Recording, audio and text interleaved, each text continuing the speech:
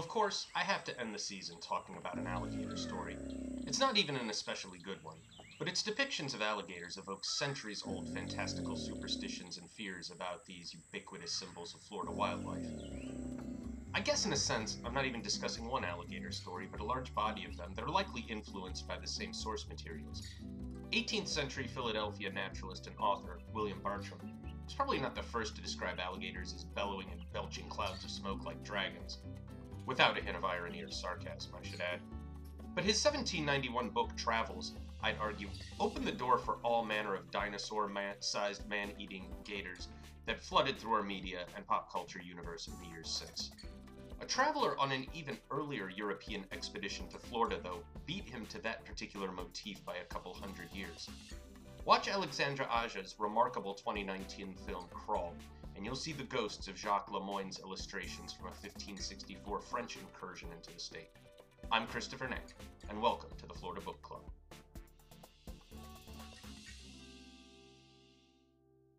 Crawl is not a cinematic masterpiece. I should get that out of the way up front. Slightly above cheap fare such as Sharknado, in the words of Lauren Vanderveen of AllMovie. And most of it was filmed in Serbia, of all places. But it passes for Florida well enough, I suppose. It doesn't really matter anyway, since most aspects of the setting are either wildly inaccurate or distorted to such a degree that the knowledgeable viewer will settle into cynical acceptance pretty quick. There aren't many houses in the state, I'd reckon, that have a basement. Or is it a crawl space, like the one where the protagonist's father lives? The alligators in this film are something to behold. They're the size of station wagons, and they seem to be actively seeking human prey. As with some species of sharks, also widely and ignorantly dreaded as so-called man-eaters, the idea of alligators stalking and killing humans for food is pretty ridiculous. Neither of these are new motifs, of course, but in such notable films as Louis Teague's Alligator from 1980 or Mary Lambert's 2011 sci-fi original Megapython vs. Gatoroid, there was some kooky mutation or serum or something that was making the gators supersized and aggressive. Crawl offers no such rationale. These huge critters seem to have just washed into town in the wake of a hurricane-induced storm surge. The characters, already traumatized by the storm, don't have much time or inclination to wonder why the animals are acting so aggressively, or perhaps in the logic of the film, this is just normative behavior for these reptiles. And by logic of the film, I mean the filmmaker's own ideas of how most of the public perceives alligators. Dogs kill way more people in the US every year than alligators do. Even without the numbers in front of me, I'd imagine dogs killed more people in 2020 alone than alligators have in all of the years since records were kept. But alligators have claws and scales and sharp teeth, and they inhabit a place in the imagination where dark swamps contain dread secrets, in addition to quicksand, poisonous snakes and plants, etc., etc. Alexandra Aja was not the first to realize the sinister, monstrous potential of the alligator, of course. There is a long storied tradition, partially alluded to above, of portraying alligators with near supernatural abilities to hunt and kill, in addition to possessing enormous size. And this tradition long predates the comically scary films of the late 20th century. It predates works such as Shelley Katz's 1977 novel Alligator, which I discussed in season one's finale. It even predates the offensively racist postcards one might encounter in Florida in the late 19th to early 20th century that depicted black children being used as gator bait. For those interested in that particular so-called tradition, there's an excellent article by the Undefeated's Dominique Foxworth linked on our website. No, Lemoyne and Bartram, inadvertently or not, set the tone for virtually every portrayal of alligators as primeval killers to follow in the subsequent centuries. Lemoyne, whose original paintings appeared shortly after his death in a volume edited by the Flemish engraver Theodore de Bry, has a name that might be recognizable to a number of Floridians. His name adorns the Lemoyne Art Center in Tallahassee, for instance. Bartram's name is, I imagine, much more well known. The son of famed naturalist John Bartram, his family's Philadelphia estate is now a beautiful garden center on the banks of the Schuylkill River. The Bartram Trail traces the route he took through the Deep South in the late 1770s, the expedition that would provide him the material for travels. Residents of St. Johns County in Florida might also recognize the name from Bartram Trail High School. Biographies aside, both men produced some grand depictions of the flora, fauna, and indigenous populations of Florida at a time when white Europeans, yes, even in the 1790s, understood the New World mostly through legend, rumor, and exotic superstition. Neither did much to dispel the air of exoticism about the native populations of Florida or their customs. Lemoyne provided some lurid-sounding details about the Timucua tribe's religion and how the chief he met had married and had a number of children with his own mother, for instance. But a small portion of their accounts, a more sizable one in Bartram's, but still small relative to the rest of Travels, is devoted to their observations of alligators. Lemoyne, in his observations of the Timucua's strategies for killing alligators, frames it as an existential struggle. These giant creatures, he writes, must be guarded against day and night, just as we guard ourselves against our worst enemies. Funny, then, that these, quote, giant creatures don't occupy more of his account if they present that much of a constant, insidious threat to the Timucua. In the painting I'm going to describe, which can be viewed on our website, the gators doing battle with the tribesmen are easily 25 feet long. Their front claws look capable of seizing a grown man by the torso. Their eerily human-like facial features, which you'll have to see in the painting since my verbal descriptions won't do them justice, are reminiscent more of mythological beasts than of real-life reptiles. This painting and its accompanying text are not a mundane portrayal of the alligator, much like the film Crawl. There's also the brutal way in which the Timucua kill the gators, thrusting tree trunks into their jaws, flipping them onto their backs, and ripping their undersides open.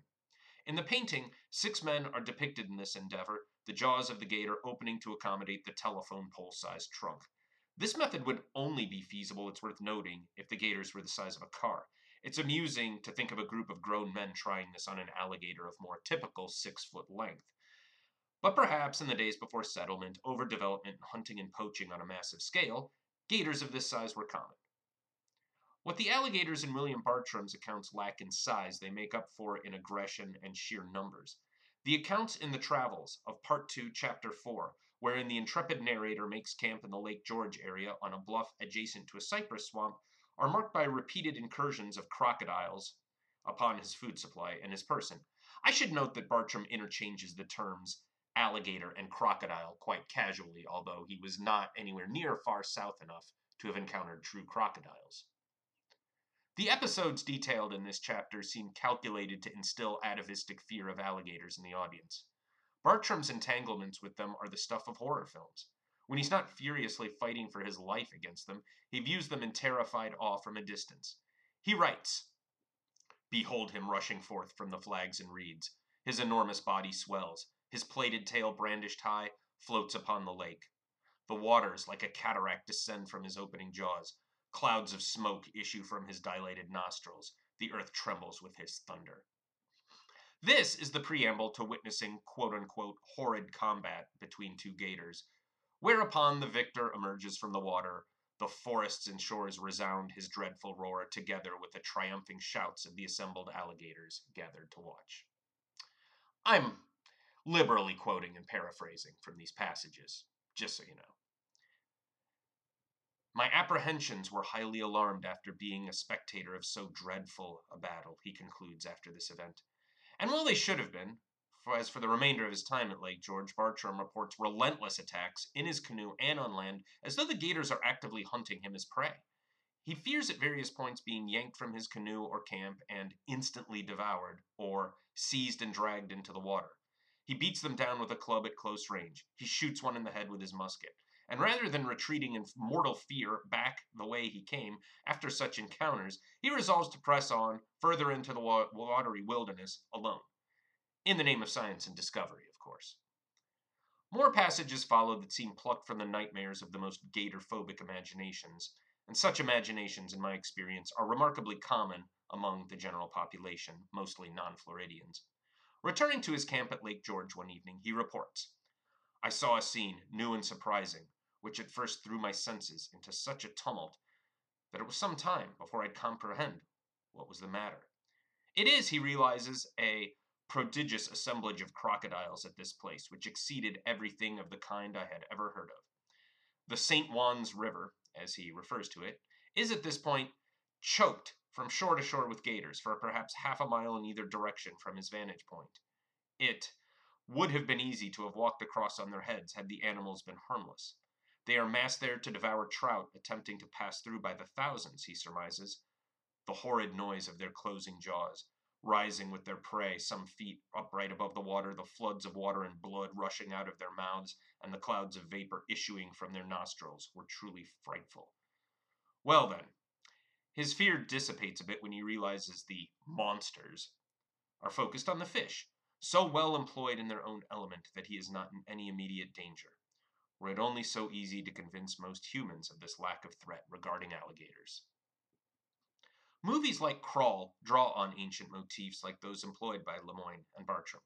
They certainly are not aiming to teach any ecological lessons or to inculcate a sense of healthy respect for nature. As it goes with its forebears, so it goes with Aja's film. Alligators attack boats. They stalk and gorily devour people. One particularly lurid scene involves a flooded mini-mart with the gators stalking would-be looters through the waterlogged aisles. And there's even a scene a la Bartram of a potential victim striking back with a shovel, hoping to pummel the gator into retreat through sheer repeated blunt force, as Bartram did with his club aboard the canoe. It's not surprising to see gators portrayed this way in contemporary media, but it is a little sad. It's media like Crawl that reinforce the old phobias about alligators and lead to tragic misunderstandings, usually at the alligator's expense. Reptiles in general don't seem to be valued members of ecosystems in the public mind to begin with. Movies such as this don't do anything to improve their public image. But as Donald Spencer states in his fascinating 2009 work, A History of the Alligator, this particular reptile has touched every tourist and resident in Florida in some way, serving as a visual, tangible link to distant and rarely imagined worlds. He goes on to describe the evocations of dinosaurs and primeval jungles alligators inspire. They have, he notes, intrigued explorers, writers, artists, scientists, residents, cartoonists, tourists, filmmakers, photographers, and others for nearly 500 years. While he also writes of native Florida tribes' fascination with gators, it's worth mentioning that the monstrous, sinister, atavistic fascination with them as voracious man-eaters began with white European explorers. As with most everything else in the New World, their fearsome qualities were exaggerated, maybe even fetishized to a degree. And we are still living with that legacy today. 5 characters were devoured by alligators in Crawl. The total number of fatal U.S. alligator attacks in the entire decade of the 2010s? 7. In real life, a killing rampage like the one depicted in this film would be a horrifically unprecedented occurrence. In the movies, it's de rigueur. I'm indebted to the Dover edition of William Bartram's Travels, edited by Mark Van Doren, for the excerpts from that work, and to the Florida Reader, edited by Maurice O'Sullivan and Jack C. Lane, for the reproductions of Jacques Lemoyne's engravings and the accompanying text.